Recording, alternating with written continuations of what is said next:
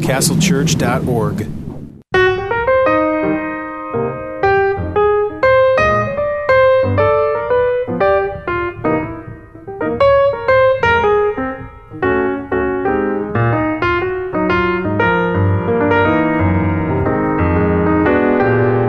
This is Christ the Center, episode 27.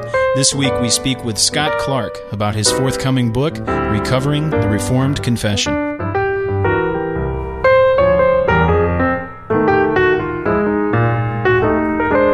Welcome to Christ the Center, Doctrine for Life, a weekly conversation of Reformed theology. My name is Camden Bucey, and we have an excellent panel here with us today. I want to introduce to you first Nick Batzig, who is interim pastor at Christ the King in Conshohocken, Pennsylvania.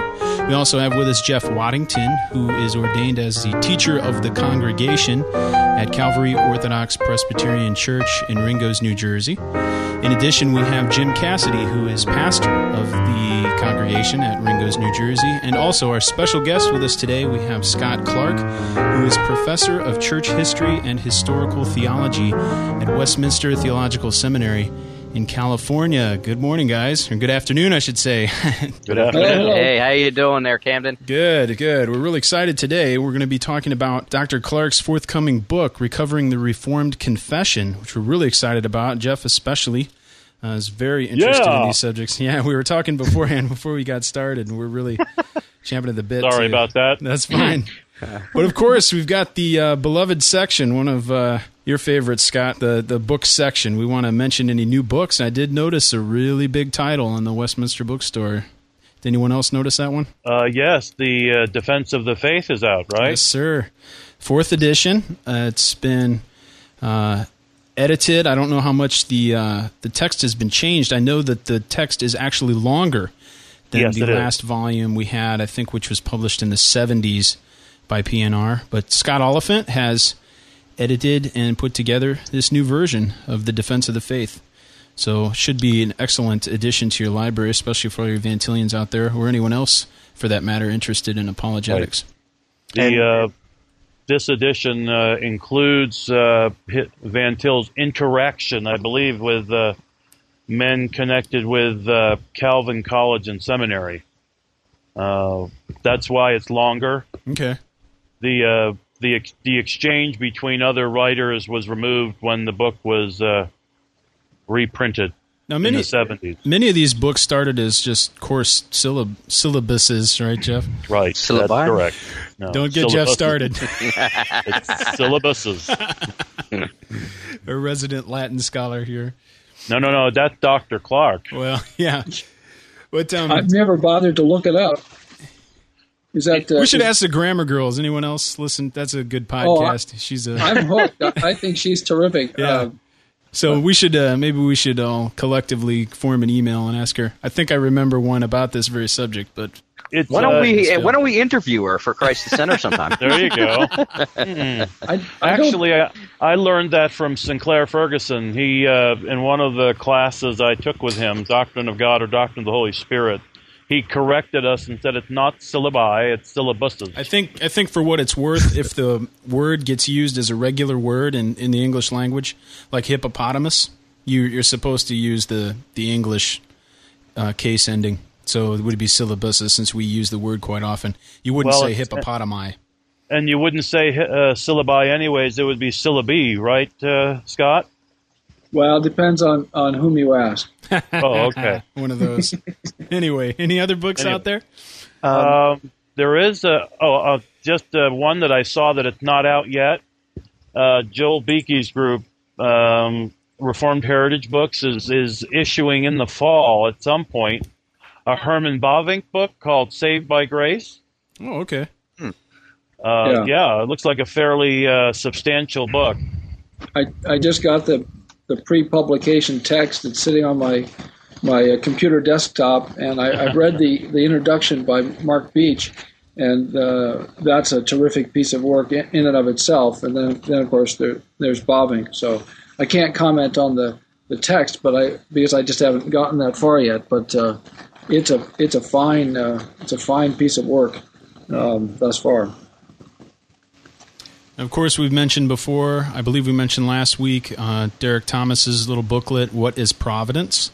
From PNR. Those are always handy. We'll be speaking with Derek in coming weeks, and we look forward to that. We also mentioned this book by Zach Eswine, Preaching to a Post-Everything World.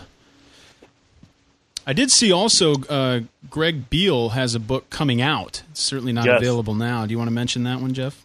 Yes. What is I don't have the picture up on the screen, but it's on inerrancy, right? It's The Erosion of Inerrancy in Evangelicalism. Yes. I don't have a date on November. Yeah. Now, it is primarily answering the arguments of Pete Enns. Mm-hmm. His book, of course, Inspiration and Incarnation, for anyone who hasn't read that one.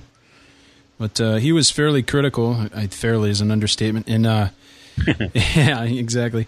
In the Warfield volume by Gary Johnson, right? Is he in there? I don't think he's in there. Maybe he's in another one. Oh, are you thinking of the chapter in the Gaffin Festschrift? Well, that one as well. No, I believe he wrote. G.K. Beale wrote an article prior to that. I might be getting my books mixed up, but he wrote one last. Well, of course, time. he I thought had it was that the Warfield book, right. But maybe it wasn't. He had an exchange, of course, with Pete Enns in the Jets and Themelios, right? And on Reformation 21. That might be what I'm thinking about. Right, that's right, yeah.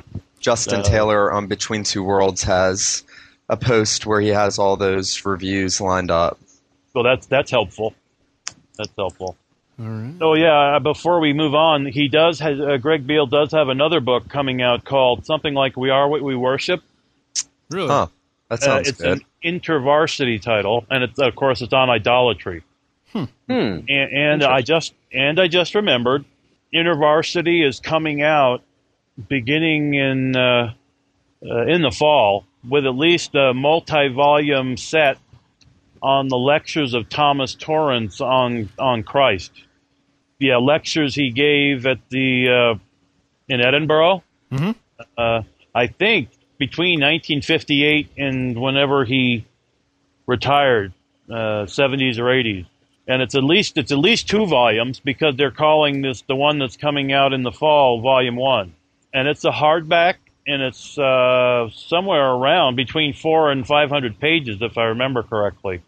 I mean, he's like Karl Barth. He's a guy you read to be familiar with what's out there, not because I like him. Sure. Not necessarily for edification. Right. Well, at least for sharpening. It's interesting. I mean, I don't know a great deal about TFT, but and what I know, what I've read relative to his historical theology, I'm pretty critical of it. But I do perceive that there's sort of an earlier and later Torrance, and I did profit from a really early work of his on the doctrine of grace in the Church Fathers. Oh, yeah, done in the 40s. And I'm not a petrologist, but that did seem to me to be a pretty thoughtful, careful work. And unlike some of his later work, pretty clear and understandable. My biggest problem with Torrance is I'm not sure what he's talking about a good part of the time. That's true. Having slogged through much of his work for an independent study course, I can confirm that evaluation. I don't know when he became a Barthian, but I get the sense that at least early on, he was a sort of run-of-the-mill British, conservative British evangelical, and then had some sort of transformation. But I don't know enough to fill in the story. I believe in the 20s or 30s. I thought it was while he was still in university that he came in contact with the works of Barth. I don't, who it's in the biography of Torrance by Alistair McGrath, where you can get all that information. That's a good lead. I appreciate that. I need to read that. Yeah. And then, of course, he went to Basel and there studied under Barth and became, and actually brought Barth back to Scotland and started to introduce his stuff to T&T Clark and began to get it published. And once he started doing that, he started up the Scottish Journal of Theology, which was going to be really a podium for Barth and for Barthian thinking. Yeah, remember at the time that happened, what we call classical liberalism was the reigning theology, right? So Barthianism was the minority voice in the UK. Yep. I was going to say, Torrance studied under H.R. Mackintosh. That name ring a bell, Scott? Sure. But he hasn't been dead long enough for me to be really interested in him. Check in with him another 400 years. Yeah, exactly. No, Mackintosh wrote, I believe, on the Atonement. I think somewhere in there he wrote something on. He also Torrance was also fascinated with John MacLeod Campbell. So, anyways, he had some interesting sources to work on: Bart Campbell and Mackintosh, among others. Now, anyway. Jim, you are actually at the General Assembly of the Orthodox Presbyterian Church. I know this is actually going to air a little bit later, so some people may have already read the reports and heard what they wanted to hear, but would you give us a brief update, just in case? Sure, yeah, I'd be happy to. We spent a good deal of time, as many of you know, working on the Directory for Public Worship, and being in charge of working through it and perfecting it. My perception, own personal perception, is that the Committee for Revisions has done, I think, a wonderful service to the church, and the layout is wonderful. The theology is sound. So most of the corrections that were being offered on the floor were relatively minor, some more substantial. Perhaps the most substantial of the debates that we've had is over the expression in the proposed third membership vow, which says, do you abhor and humble yourself? And people wanted to strike out the word abhor.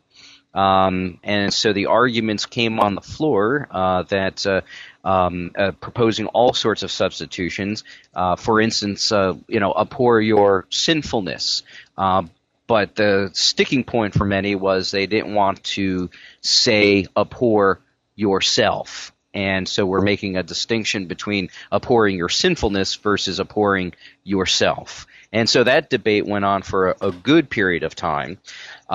We actually also got a motion on the floor, which was controversial, to recommit the entire report of the committee, actually possibly to a whole new committee, one that would go back and basically start from the beginning, and with the work that's been done, but with the possibility of coming with a bare bones directory and then taking all of the other stuff that was included that they worked so hard on and submitting it to sort of a worship manual, maybe at the end of the book of church order.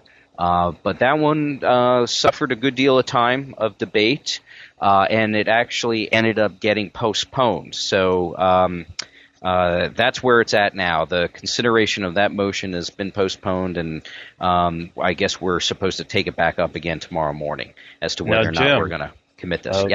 Jim, isn't that much like how the PCA's Book of Church Order works? The DPW is not a part of the Constitution. That's right. The proposal is a little bit different, except for the section on the sacraments. Right, okay, that's right. But the rest of it is, what do we call it, pious advice? I don't even know if they'd call it that. They should. So that'll be taken up again tomorrow morning, Jim? Yeah, I'm sorry for interrupting there. Yeah, no. The proposal wouldn't be so much that as really you would have a part that is the Constitution, and then you would have a supplement, so to speak, which may or may not even be included in future copies of the Book of Church Order or editions. So that's to be taken up tomorrow morning. But it's been some good hearty debate, a number of other controversial issues that controversial. Remember, what I mean by that is just simply there was extended debate over a particular other particular issues. And so it was good. I mean, I learned a lot about the Book of Church Order and worship, and learned from men who know far more about liturgy and the history of liturgy than I know. So it's been a very stimulating, even if at times very controversial, General Assembly. Hey, Jim, Mm-hmm. from the statistics that I think you may have reported, it looks like a very young General Assembly. Is that correct? Relatively? Yeah, you say that. A lot of the older generation, of course, John Galbraith was there from the very beginning with J. Gresham Machen. He's now in his upper 90s, I suppose, and he used to be a staple attender of the General Assembly.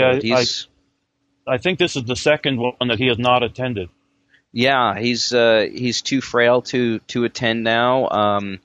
Another gentleman, Dick Barker, who is a longtime OP ruling elder, is often here. He would be the one that would stand up for one of the ones ordained very early on, and he's not here. He's in very frail health. And one other item just to be mentioned for our listeners of concern was that our state clerk, Don Duff, had to go to the hospital. Apparently, he had suffered a minor stroke even before he came out here, and was weak. But right now, he's resting in the hospital. They're trying to figure out when to send him home. But do please have Don Duff in your prayers. He's a longtime state clerk of the GA and does a great job. And we're missing him now, and we hope that he has a full recovery.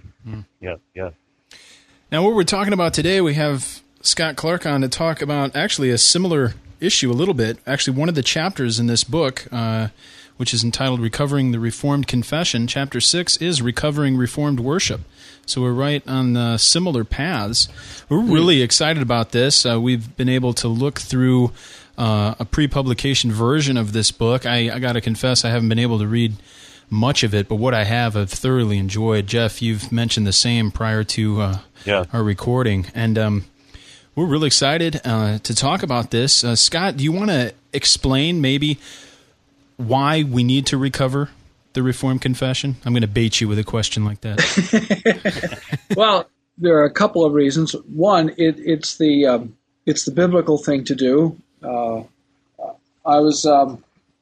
I'm very impressed with the fact that people in Scripture are always confessing their faith and the faith. So that the objective history of salvation and the teaching of Scripture about creation, the fall, redemption, and consummation.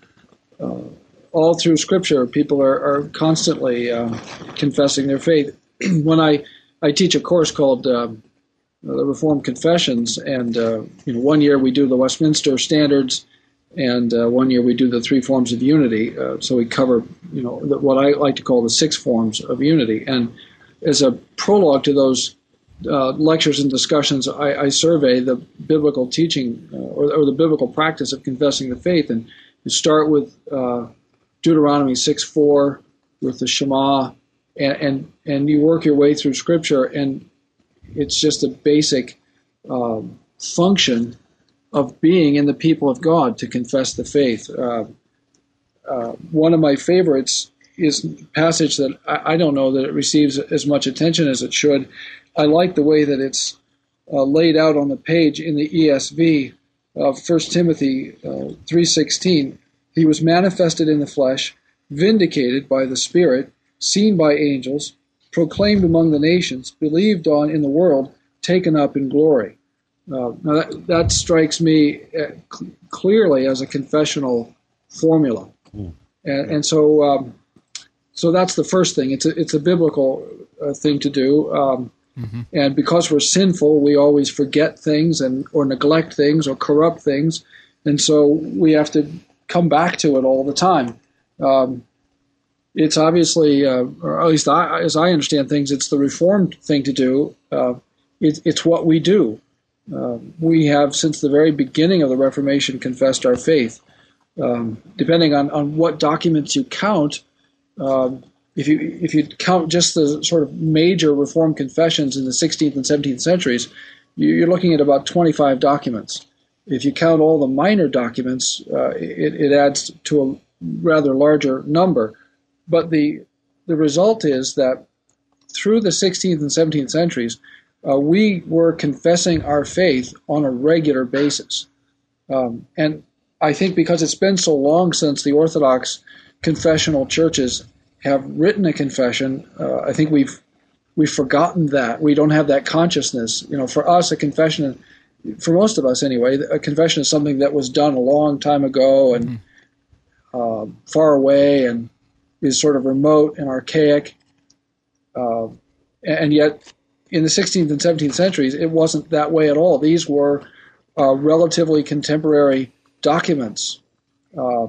And so when I talk about recovering the Reformed confession, I mean recovering the practice of confessing, but I also mean recovering the substance of what we confess and the practice of that we confess in those documents.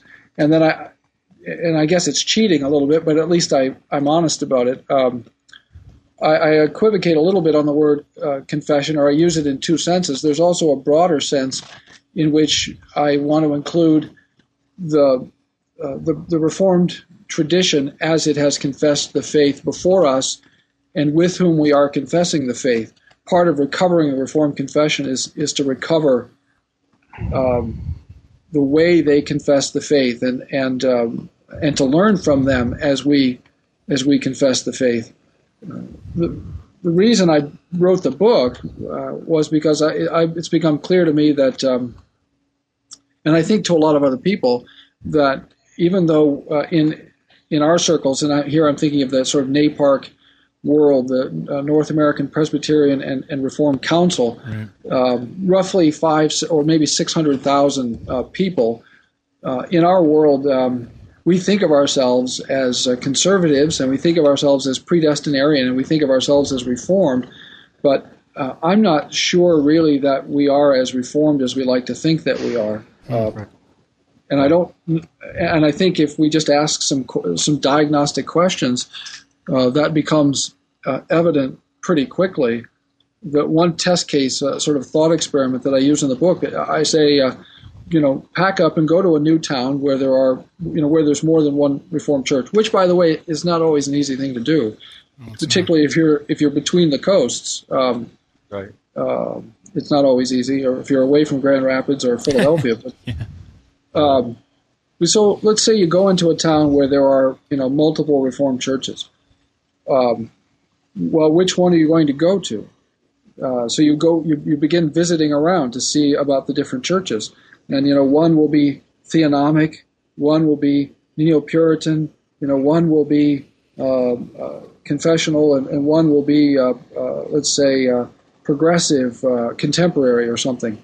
Well, of that group, it's not unusual to have one of them self-identify as confessional and the others not really self-identify as confessional. In other words, we accept the distinction that you can be Reformed and not confessional. That's right. Right. I think that's bizarre. Yeah. I mean, I think if we think about that for a while, we'll begin to see the incongruity of thinking of ourselves as Reformed, but not really oriented to the confession. And so that raises the question of who gets to define what Reformed is, or how do we define the adjective Reformed? And there's been this huge discussion for probably 25 years or more, what's an evangelical? I think it's time for us to have a serious discussion in our own circles of what's Reformed. And we can get at that in a lot of ways. One way is to enter into a discussion with these, now I guess I can say young fellows writing for Christianity Today, Colin Hansen, and some of these guys who are, young, restless, and reformed, and we could ask, well, okay, that's great. Are you attending the OPC, the PCA, the URC, the RPCNA, or which NAPARC church are you attending? Oh, we're not attending a NAPARC church. Really? Okay. Why do you call yourself Reformed? Well, we believe in predestination. Well, good. So did Thomas Aquinas. Right. I mean, and so did a lot of folks. I don't think we want to define Reform that way. So those are some of the questions that animated the book. And I think it's interesting that even this discussion is going on within Baptist circles, where you have some holding to the London Baptist Confession, and really asking these same questions. While we would, disagree and say to be really Reformed, you would be fully covenantal. They still see this need for confession and confessional standards. I've had that discussion. We host on campus here at Westminster Seminary, California, the Institute for Reformed Baptist Studies. It's a separate entity. They use our facilities, and we transfer credits and so forth. And we have a good relation with them. But I have raised the question, and it's very cordial and friendly. Jim Renahan is a terrific guy. If I were going to be a Baptist, I'd be a Jim Renahan Arbka Baptist, but then I'd have to turn my back on Father Abraham. So the question is, and I've had this discussion with lots of folks who self-identify as Reformed Baptists. Who gets to define Reformed? I mean, the Reformed faith, and I guess this raises a more fundamental question: is there a fixed content to the adjective Reformed, or is it a fluid, shifting term? And obviously, adjectives change in their meaning, but it seems to me it's not a happy thing if we don't fix the meaning. And of course, this is an ancient question: do we call a thing what we call it because it is what it is, or is there no necessary relationship between the name and the thing? And I want to say no. There's a real relationship between the name and the thing, so that if you ask our forefathers, if you ask the delegates to the Synod of Dort, if you ask the folks who drafted the Heidelblog Catechism, if you ask the divines in the Jerusalem chamber, the Westminster Assembly, can you deny, for example, baptism to covenant children and call yourself Reformed? I think we all know the answer. And I think at the end of the day, as I say, and I've said in public, it's not for me to tell Baptists what they should call themselves, but I can't see how, looking at my children and telling them that they're not baptized, how can someone do that and then say, but we're all Reformed? Mm-hmm. Right. That makes no sense to me. Right. You set some labels out at the beginning I thought were very interesting. You set out the mainline branch of Reformed and Presbyterian churches, and their borderline, and then the sideline. And we placed, I believe, the NAPARC churches in the sideline. But what you've already mentioned here is that this term is so slippery. Well, think about it. What's the paradigm example of that problem is Roger Olson's book. What is it, Reformed and Always Reforming? Yeah. Right. I mean, there is a classical. Now, the problem also exists within our own circle, and I wanted to ask in a moment. But there you've got Roger Olson's book, right? And yes. Of course, Grenz and Frankie, or Frankie would be in that same category. The term is now become a wax nose in the broader, at least in the emerging church or in the post-conservative church. We've got to nail it down, if you will. And a question about that. You know, a lot of times people, a current popular move will be to historicize the confession. This goes along with what you've already mentioned. But they want to say, yes, I subscribe. But basically, some people, what they might mean is they subscribe to the fact that the confession was a good thing at the time it was adopted. Yeah. And they, that the confession doesn't answer the questions that need to be answered now, or now that we're in a postmodern world with a different view of epistemology, that sort of thing. We need to take the trajectories of the confession, but move beyond the confession.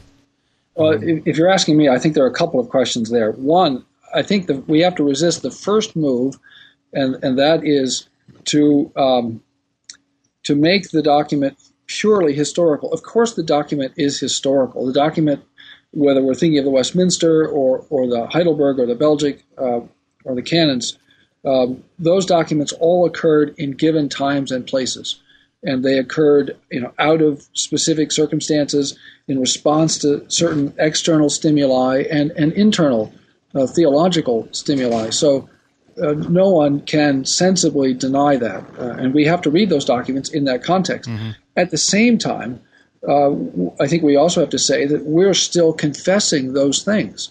The Westminster, and by the way, as a faculty member at Westminster, California, I confess all 6 documents. So I have as a teacher, I have a relationship to all 6, and as a minister, I'm specifically obligated to the 3 forms, the Batzig, the Heidelblog, and the canons. But these are still our confessions. We're actively confessing these things still. And so we also, I think, have to resist the move of the mainline. And you can see this in the discussion surrounding the Confession of 67, where the older documents were relegated to, I'm not sure it was Camden, but I suggested that, in a sense, people take a Schleiermachian approach to the documents to say, well, that reflected their religious experience then, but it doesn't really reflect our religious experience today. And at that point, you're simply not, in a sense, you're dealing honestly, as long as you say that, and then I think you should just dispense with the older documents.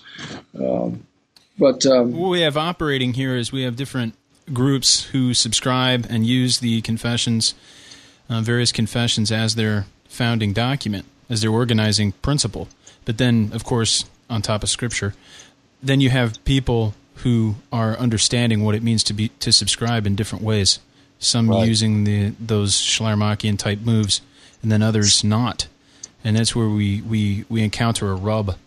One thing that goes along with that, or I was really interested in, you talked about J. Gresham Machen and his particular approach that he adopted, that he rejected the idea that the Reformed confessions are an obstacle to doctrinal progress. And one thing that a lot of the people who do the Schleiermachian move might say is that it hinders theological creativity. Now, I guess my question for you, Scott, is, does it hinder creativity? And if so, is that a good or a bad thing? Well, I think that's an interesting thing to claim. I don't think the 16th and 17th century folks would agree with that at all.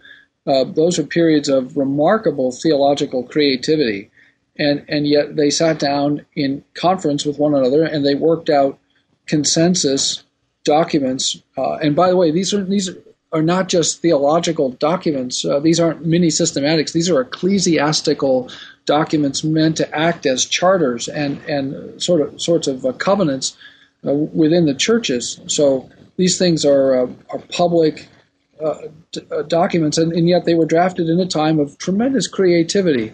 In the period, say, if you start with the earliest from the 1520s through 1647, no one would call that a time of anything, I think, but creativity. So no, I don't see how anyone can say that. I think the problem is who gets to define what counts as creative. Right. And of course, if you're in the main line, creative looks one way. We get to redefine what the Word of God is. What we should call God, what His names are. We get to exactly, or whatever the question happens to be. I think those of us who I think at least are ostensibly committed to the historic documents and the substance of what they confess, we want to deal a little differently with these things. And one of the arguments that I pursue in the book is that I think it's well past time for us to begin confessing our faith again. I'm not very persuaded by the arguments against new confessions. We can't do it. This isn't the confession writing age. That's John Frame's comments, right? I think those kinds of arguments betray again or reveal a lack of understanding of what happened in the 16th and 17th centuries. Guy de Brès, and for just to take one example, wrote the Belgic Confession while he was hiding from Spanish troops. If you know anything about the training these fellows received, some of them were reasonably well trained, but many of them had less theological training than most of our ministers today. Now, to be fair, they had a better liberal arts background than most of us have today. But in terms of technical training and length of time in school and those sorts of things, we have some advantages. So, Guy de Brès was hiding from Spanish troops, writing the Belgic while he was sitting in hedgerows, watching helmeted soldiers walk by. I can't see how we're completely incapable of matching a guy who's hiding in the bushes. Scott, I really wanted to ask what I think is the big question for a lot of my friends and a lot of people I talk with, and that has to do with the variance in the theological beliefs of the men at Westminster and at these other councils and where they wrote these confessions. And, Chad Van Dixhoorn pointed out a few years ago the issue with Twiss and Vines, and there was another man at the assembly who, Gadiger, who didn't like the language of the active imputed righteousness of Christ, and yet we in our denominations have made these documents that these men have come together and written the standard or the test of orthodoxy.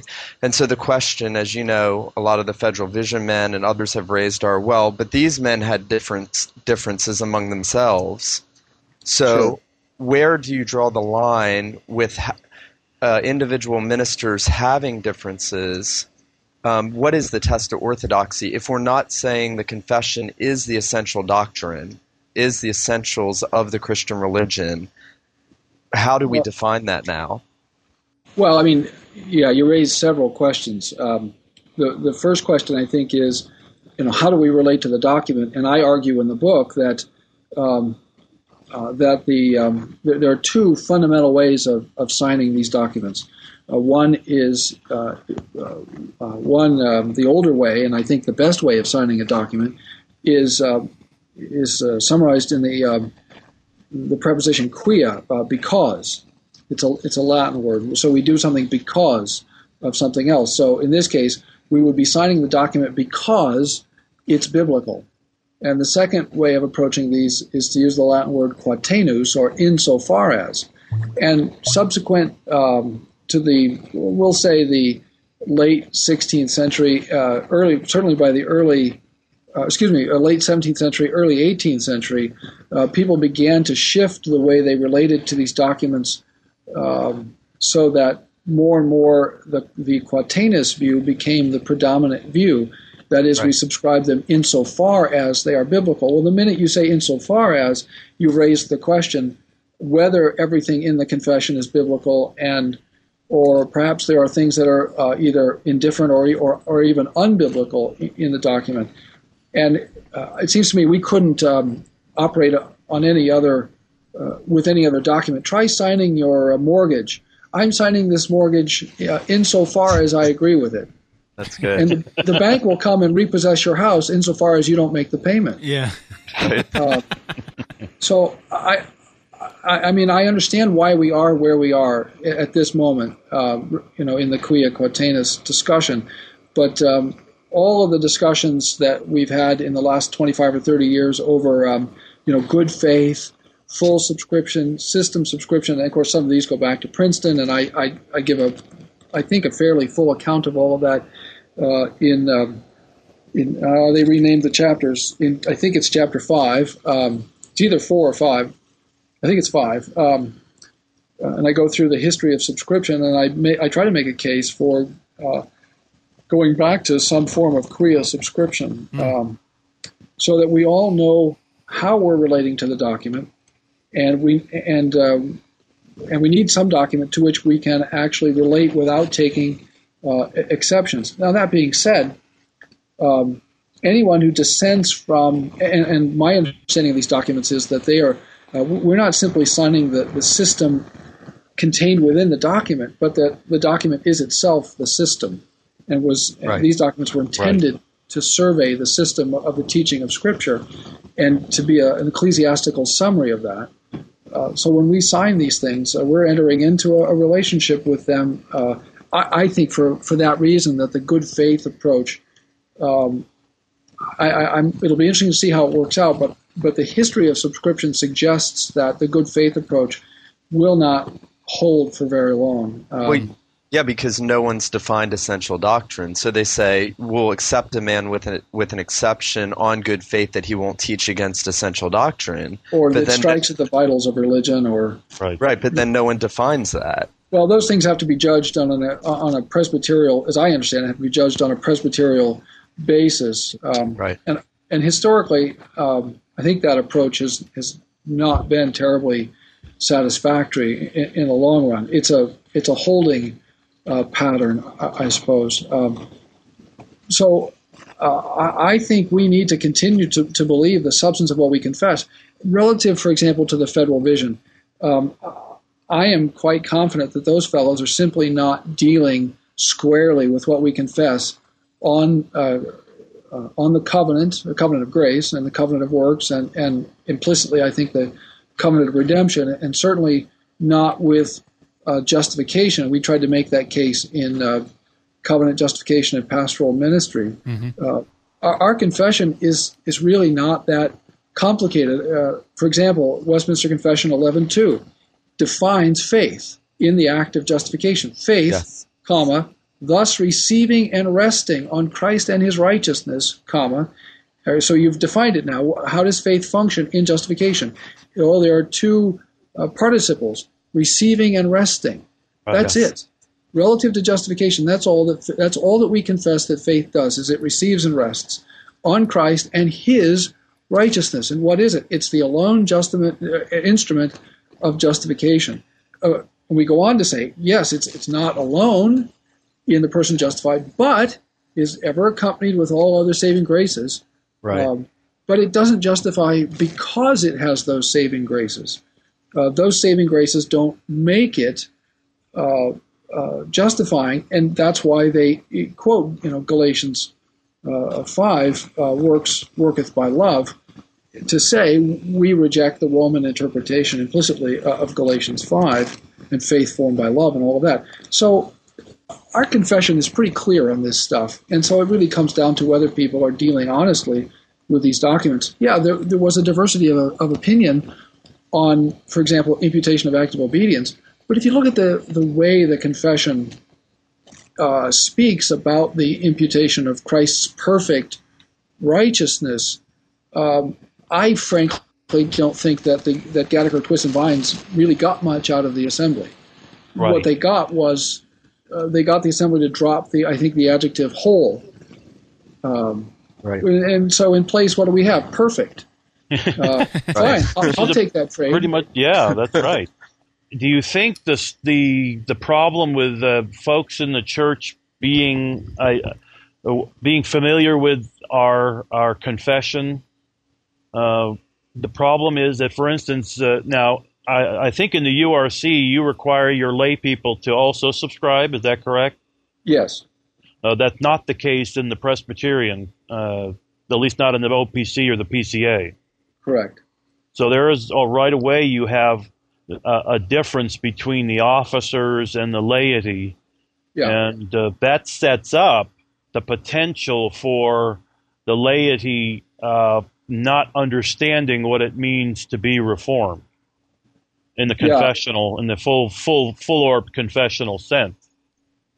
I do worry about there being sort of two tiers of members, and I've had this discussion with Presbyterian brothers, and I've had long-term relationships with OP congregations and preached in lots of different congregations. So I try not to be too insular, but I do worry about the effect of having a two-tier set of requirements. So you have members, and then you have officers, and of course, officers come from the laity, and so then they have to be specially trained, which of course is a good thing in any event.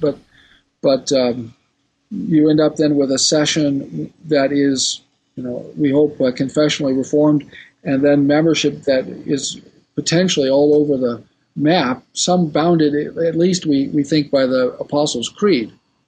But it strikes me personally as a fairly minimal standard for membership. Now, I must say, as an associate pastor of a URC congregation, I do see the difficulty of asking people when they come in to, when they unite with the congregation, to affirm everything that's in the three forms of unity. It does sometimes make for a fairly lengthy membership class. Mm-hmm. And yet, we have found over the years that it's been a very healthy discussion with people. They need that kind of basic Christian instruction. And it does give us a way to say to people, listen, this is what we believe. This is what you believe. This is what you've said that you believe. And it allows us to relate to people on a common basis.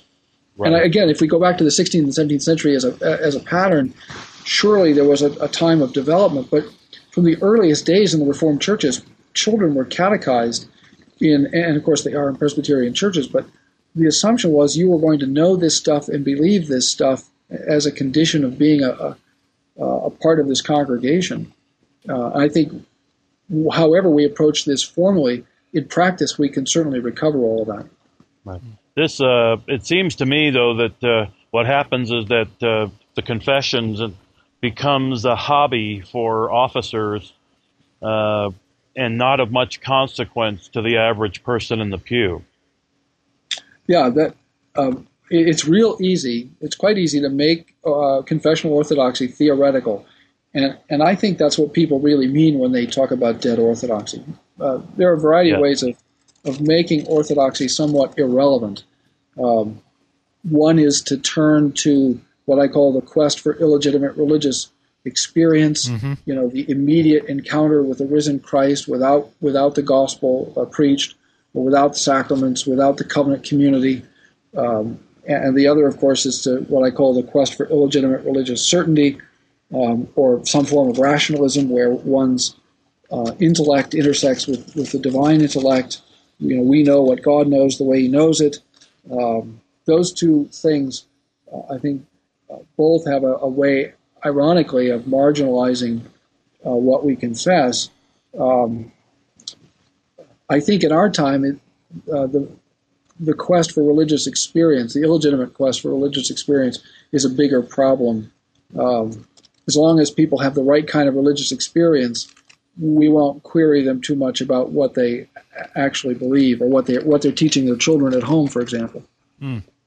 Now, Scott, I have a question that has been one that I've muddled over or thought about in reading some of your work and this book, but also someone who I think you respect very highly, and that is Daryl Hart. Do I have to admit that in public? It's okay to do so. It's okay. All right. Well, just as long as we know that I don't wear fuchsia sweaters and Daryl does. Okay. All right. Oh, okay. Now, it's just this. The stress, for instance, on or the differentiation between a proper understanding of nurturing the young people, for instance, in the faith by catechizing, that's often pitted against revivalism, and it appears to me that sometimes that could be read to suggest that you have a choice between evangelism and catechism, as if the two couldn't both be done. In other words, that it's sometimes, Daryl, and sometimes my impression, and you probably don't mean this, and it'll be good to clarify this, that that we're never to the church is never to take the gospel to the unbelieving world. We're only to be concerned with the people that are already in the church. Yeah, that's a good question, and that's a fair question. And the way to answer it is to query the premise, the implied premise, that revivalism equals evangelism. Right. And that's a fundamental premise that has to be not only queried, but I think rejected. I'm as a diehard, dead Orthodox confessionalist, I am deeply interested in evangelism, but the question is, how do we define evangelism, and who gets to do it? And the way I like to talk about it with our congregation is to say that on Sunday mornings, when the minister is in the pulpit and he's preaching the gospel, properly speaking, that is evangelism. Now, right. You say, well, what about the laity? Well, what about the laity? Are they actually commissioned in Scripture to do, strictly speaking now, to do evangelism? And I think that's a very difficult case. I'm not at all convinced by the appeals to Acts 8 or many of the other appeals that people make to Scripture, because they typically aren't really very good biblical exegesis, it seems to me. Does that mean that laity ought not to be talking about their faith? Well, no, they certainly should. I think laity need to be praying for opportunities to give witness to the faith, that is, as we said before, the right. objective facts of redemptive history and the application of it and so forth. So the faith and their faith, their personal appropriation of Christ and his righteousness. They need to pray and then be ready to take advantage of those opportunities when they come. So do we have to set confession and catechism against evangelism? Well, no, not at all. Mm-hmm. What are people going to do when they talk with their friends and neighbors? Well, they're going to talk about the faith. Well, what faith? Exactly. Well, the faith that we can. Right. Okay. It's all right. That basically gets at the concern that I had was that sometimes it can be heard. What's heard is that nobody's expected to, when opportunity arises, nobody's expected to tell anybody else, a workmate, a classmate, whatever, about Christ. Yeah. And I don't think one has to assume a revivalistic approach. It's just the idea that I still wrestle with the idea that I'm fine with saying that corporate worship and the proclamation of the word by the minister is the primary means of evangelism, but I'm not sure I'm there yet with saying it's the only means. Well, sure, and then now we're just defining words. If you want to just, it's fine with me if we want to say evangelism broadly considered is one thing, evangelism narrowly considered is another. I do think it's helpful to make some distinction between what officers do and what laity do. Oh, I agree with that. Right. Okay, I absolutely. So as long as we're making that distinction, and that's my only point in distinguishing between evangelism and witness. I think we have to. I think God's people, by virtue of being Christians, have to be able to give witness. The passage I like to go to in this regard is John 9. And if you ask the congregation, they'll tell you that, whenever he talks about evangelism, Clark is always talking about John 9. Well, why? Well, it's because it's a great example of lay witness. This guy has no training.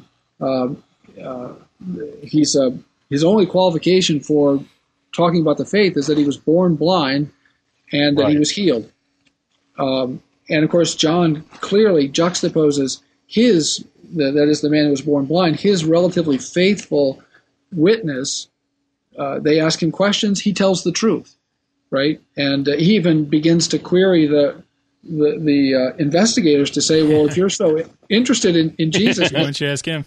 Yeah, right. Want to believe in him too. And I love this passage. And then, of course, you have the contrast with his parents who know the truth and who refuse to tell the truth. And right. I'm confident that as John writes this to whatever congregation to which he wrote it, implicit in this is a message to the congregation. Listen, in this story, we're to identify with the man born blind, and we're not to be like the parents. I'm not asking much here, but I am asking you to tell the truth about Jesus. That's fine. And so you make a distinction between evangelism and witness. Yeah. But you would want to say, though, that witness is actually not about our personal experience, right? Because a lot of times people, they think they confuse the gospel with their personal experience. Well, I try to make a distinction between witness to the faith, what actually happened in objective history, and to our faith, that is my personal appropriation of it. And I think it's certainly good for Christians to be able to testify to both things. This is what happened in redemptive history. God the Son was incarnate, of the Virgin Mary, suffered under Pontius Pilate, was crucified, dead, and buried, was ascended, raised, ascended, and so forth, and is ruling at the right hand. They should be able to testify to all those things, but also say, and I believe it. It's not just facts on a page. Yeah.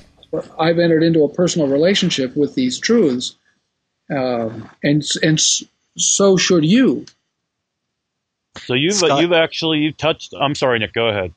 Well, I was going to take the discussion a little bit different direction. That's okay. I thought it was interesting that you talked about the Sabbath in your book and the contrast between the continental view of the Sabbath and the Puritan Westminster view. And, I hear a lot of people say, well, I have more of a continental view, as if it's just dramatically different, and you don't ever hear anybody define it. I thought it was very interesting that you talk about it not being that different and setting it in a historical context. Could you just briefly talk about that? I'm happy to talk about it. Just by way of context, my own views have metamorphosed pretty considerably over 25 or so years. And I've come to see from a historical point of view that the distinction that people often make really isn't very well grounded in history. If you ask, for example, the Heidelberg reformers, how should we think about the Sabbath? The answer that they will give in substance, if we read it carefully, in context, is virtually identical to the answer that you get from the English Reform.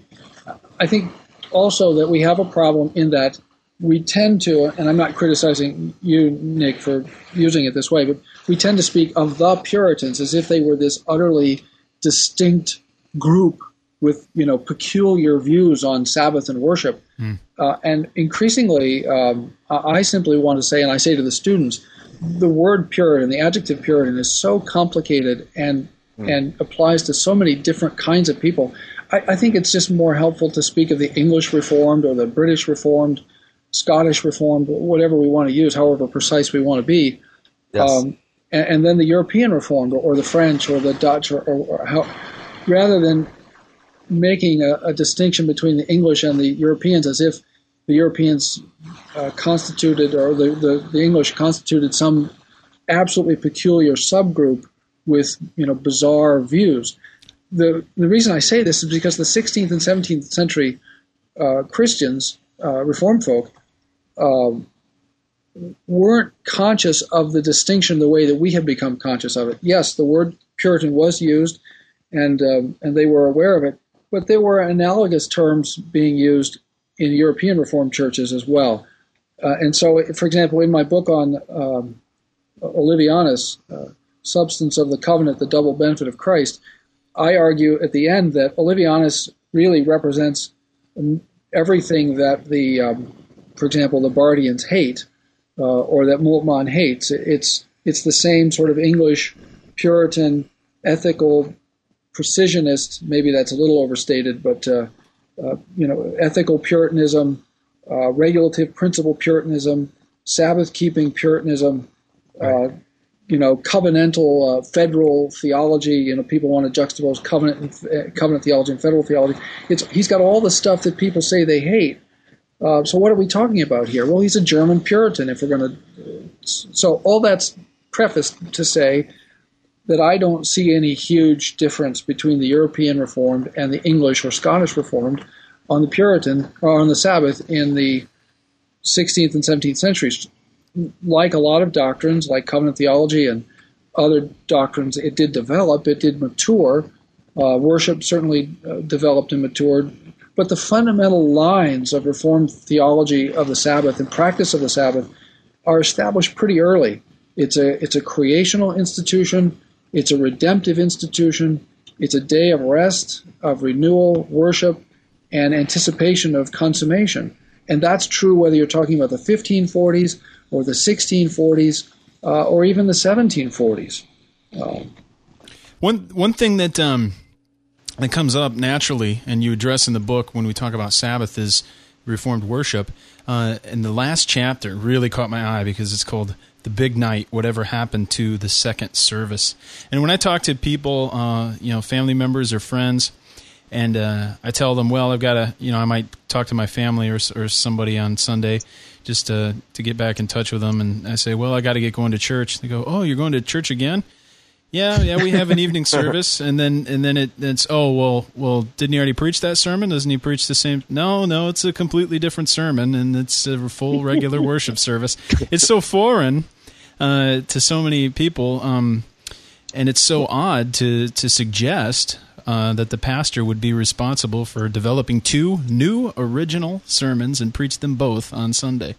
Well, the tragedy is it's becoming foreign, not just to our unchurched neighbors, but within NAPARC world, within the confessional Reformed world. That's sad. That's what I'm talking about. I'm troubled by the fact that when I travel and when I'm away on the Sabbath, it is frequently the case that I can't find an evening service. It's not that I can't find an evening service that I don't, maybe wouldn't care for. Yeah. It's that I can't find an evening service. And I find myself sometimes in mainline Lutheran congregations with Vespers, a Vespers service with some cat in a robe and sandals and doing who knows what, just to be in a service, a word and sacrament service on the Sabbath evening. I frankly don't understand that, and I think it's rooted ultimately in 2 things. One, we just don't see the point anymore, and 2, we don't have time because we've lost our notion of the Sabbath. To recover the Reformed confession on worship, we need to pay attention to what we confess and why. That it's through, as the Westminster says, the due use of ordinary means that God works. We wonder why our children don't. For example, one of the great crises that we've had, probably forever, but certainly in the modern period, is why don't our children go to church after they leave the house? Well, maybe it's because we raised them not to go to church. Right. Maybe it's because we didn't catechize them. Maybe it's because we made the Sabbath of no consequence. I think it may be other reasons too, but certainly those are some of the reasons. And we don't really believe anymore that God has promised to operate through the preaching of the gospel and the administration of the sacraments to bring his people to faith and to confirm them in that faith. And we've got so much shopping to do, we can't do it in 6 days. Oh, man. Well, I mean, even it's so foreign to close down on Sunday anymore, whereas in years past it would have been much more even culturally easier to rest on Sabbath. And I don't care what people do within reason between the services, so long as they're at the services. I mean, and what I say to our congregation is, it's the preaching of the Word of God. And, what else have you got to do? It's the Sabbath, and it's a stated service. And frankly, that's all people really need to know. Now, sometimes people respond to me and they say, well, can we have 3 services? And then I say, well, they did, actually. I mean, I think, the Westminster, again, helps us when it talks about circumstances and paying attention to creation relative to circumstances. Most Reformed churches today are commuter churches. And so, I'm particularly aware of it out here. I commute to church. I know Jeff commutes a ridiculous distance to church, and a lot of Reformed people do that. It's not uncommon out here for people to commute 45 minutes to an hour one way. So that does raise real practical problems, and I think we have a moral responsibility to love one another as we make plans for services. But in principle, if we lived in a small village of 5, 10, or 20,000 people, sure, theoretically you could have 3 services. But certainly the pattern of having morning service and then a second service at some point, whether afternoon or evening, opening the day and in some sense closing the day with the people of God, I think is essential to Reformed piety. And if there's one thing that I found that really encouraged me is that this has always been a struggle. This was a struggle in the 16th century. Exactly. It was a struggle in the 17th century and the 18th century. It's always been a struggle, so much so that the Synod of Dort said to the ministers, listen, we're going to have evening services, and we're going to have them even if the minister and his family are the only ones to show up. And, maybe I'm perverse, but I love that. I just think that's fantastic because that's, there you have people saying, we recognize it's tough, but this is what we believe is right, and we're going to do it. And we're going to do what's right. We're going to trust the Lord and wait for the Lord to bless doing the right thing, rather than saying, oh, well, nobody's coming, let's have home groups. Well, home groups are great, and you've got 6 days to have home groups, but they're not the means of grace. Right. One thing Carl Trueman had mentioned to me in passing, I heard him say, is as Reformed people, if we really believe that what the pastor, the minister is saying truly are the words of Christ, why wouldn't you want to hear them twice on Sunday? Well, right. Exactly. Or if we really believe, and this is I don't do a lot with this in the book, but if we really believe that when we come to the Lord's table, and in our congregation we come forward, and the minister actually hands to us, he's holding a tray and he's handing us bread and wine. And if we really believe that we are eating by faith, by the operation of the Holy Spirit, in a way that's impossible to explain fully, the body and blood of Christ, and that he's feeding us, Christ himself is feeding us with nothing other than, as the Belgian Confession says, the proper and natural body and blood of Christ. What else do you have to do on Sunday morning? Well, let's see. I could play golf, or I could eat the body of Christ. That's a tough choice. Right. If you're sometimes we just need to put things in perspective. If you're having that kind of a crisis, then I think probably what we need to talk about is whether a person really believes. Yeah. Right. I wanted to ask what practical thoughts you have on implementing confessional and catechetical teaching in the church. Are you, since you're in a Dutch denomination now, are you in favor of catechetical preaching? What are your thoughts, just briefly? Yeah, again, this is not something with which I was intimately familiar. I was in the German Reformed denomination, the RCUS, for 18 years, and evening services are a little spotty, and there hasn't been in the modern period a strong tradition of evening services or catechism preaching. And so it was through Bob Godfrey and my contacts here in the URC that have sort of introduced me to this. And so as I researched this, I found again that this was a historic Reformed practice that isn't just a Dutch practice. It's a Genevan practice. It's a practice that's occurred all through the Reformed tradition, wherever it has been. I have found it particularly beneficial. I think it's extremely useful on a practical basis for ministers to preach, their exegetical sermon in the morning, and not to say that the second sermon shouldn't be exegetical, but that to allow in some way the catechism to structure the evening sermon. And if you look at the Heidelblog Catechism, every one of those answers is essentially 3 points.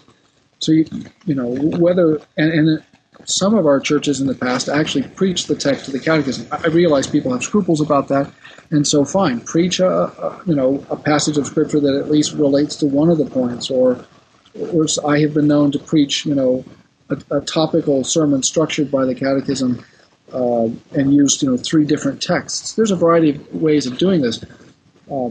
Obviously, I think our sermons always have to be exegetical. They have to be biblical.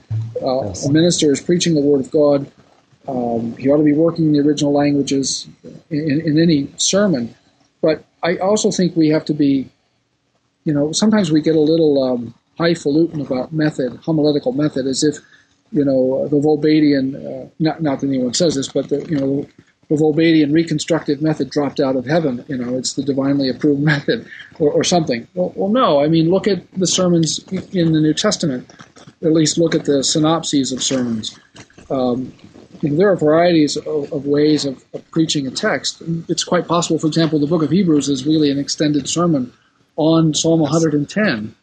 And yet then you see other kinds of approaches in Acts, at least reflections of other kinds of approaches. So my interest is in seeing people, instructed, from an exegetical point of view in the morning, and then some sort of catechetical pattern in the evening. And perhaps almost as important is to have them minister, and then also parents, catechizing children, just the way Calvin did. I tell my students, you can call yourself a rancher or a CEO or whatever kind of nonsense you want to call yourself as a pastor. But you're a shepherd, you're a pastor. And if John Calvin had time to catechize children, so do you. So yes. I don't want to hear this stuff about I'm too busy, I'm running a large organization. If you're doing that stuff, you're not doing the ministry. If that's getting in the way of catechizing children, and then parents have to follow that up. Again, the church used to have a pattern for this. It's Dorothy Sayers talks about parrot, pert, and poet. And if we would begin teaching our children Scripture and Catechism when they're in the parent stage, ages 3, 4, 5, 6, 7, 8, and beyond, kids are like sponges. They love that stuff. They'll memorize that stuff, and it will stay with them for a long time. It'll stay with them for the rest of their lives. We explain it to them when they get to the pert stage, the smart aleck stage, and which can last longer in some children than in others, and then the poet stage, when they begin to realize, hey, these things represent transcendent realities, and they begin to, now they're ready to come to the table and say, this is for me.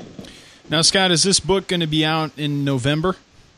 Well, yeah, I'm a Calvinist, and I know that if anything can go wrong, it will. But that's the plan. We'll say, Lord willing, Lord permitting, things seem to be going along well, and the publisher P&R tells me that they expect it to be out in time for the fall conference season at AAR and ETS. Excellent. Well, we thank you for coming on and joining us.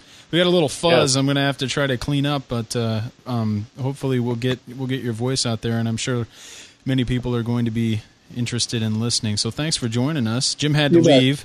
He had to get back to a session at GA. Yeah.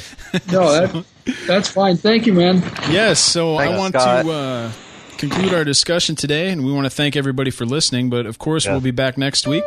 But until then, you can visit castlechurch.org. Of course, you can read our notes, you can download our bibliography, you can also read Jeff's latest article he wrote a few years ago on Abraham Kuyper's apologetic. Well, yeah, that's like 10 years ago. But anyway, it's up there, and you can download that article. It's really interesting. You can also see our different feeds and subscribe to everything that we produce. And you can also give us feedback. You go to castlechurch.org/contact. But we want to thank you for listening, and we look forward to having you back next time on Christ the Center.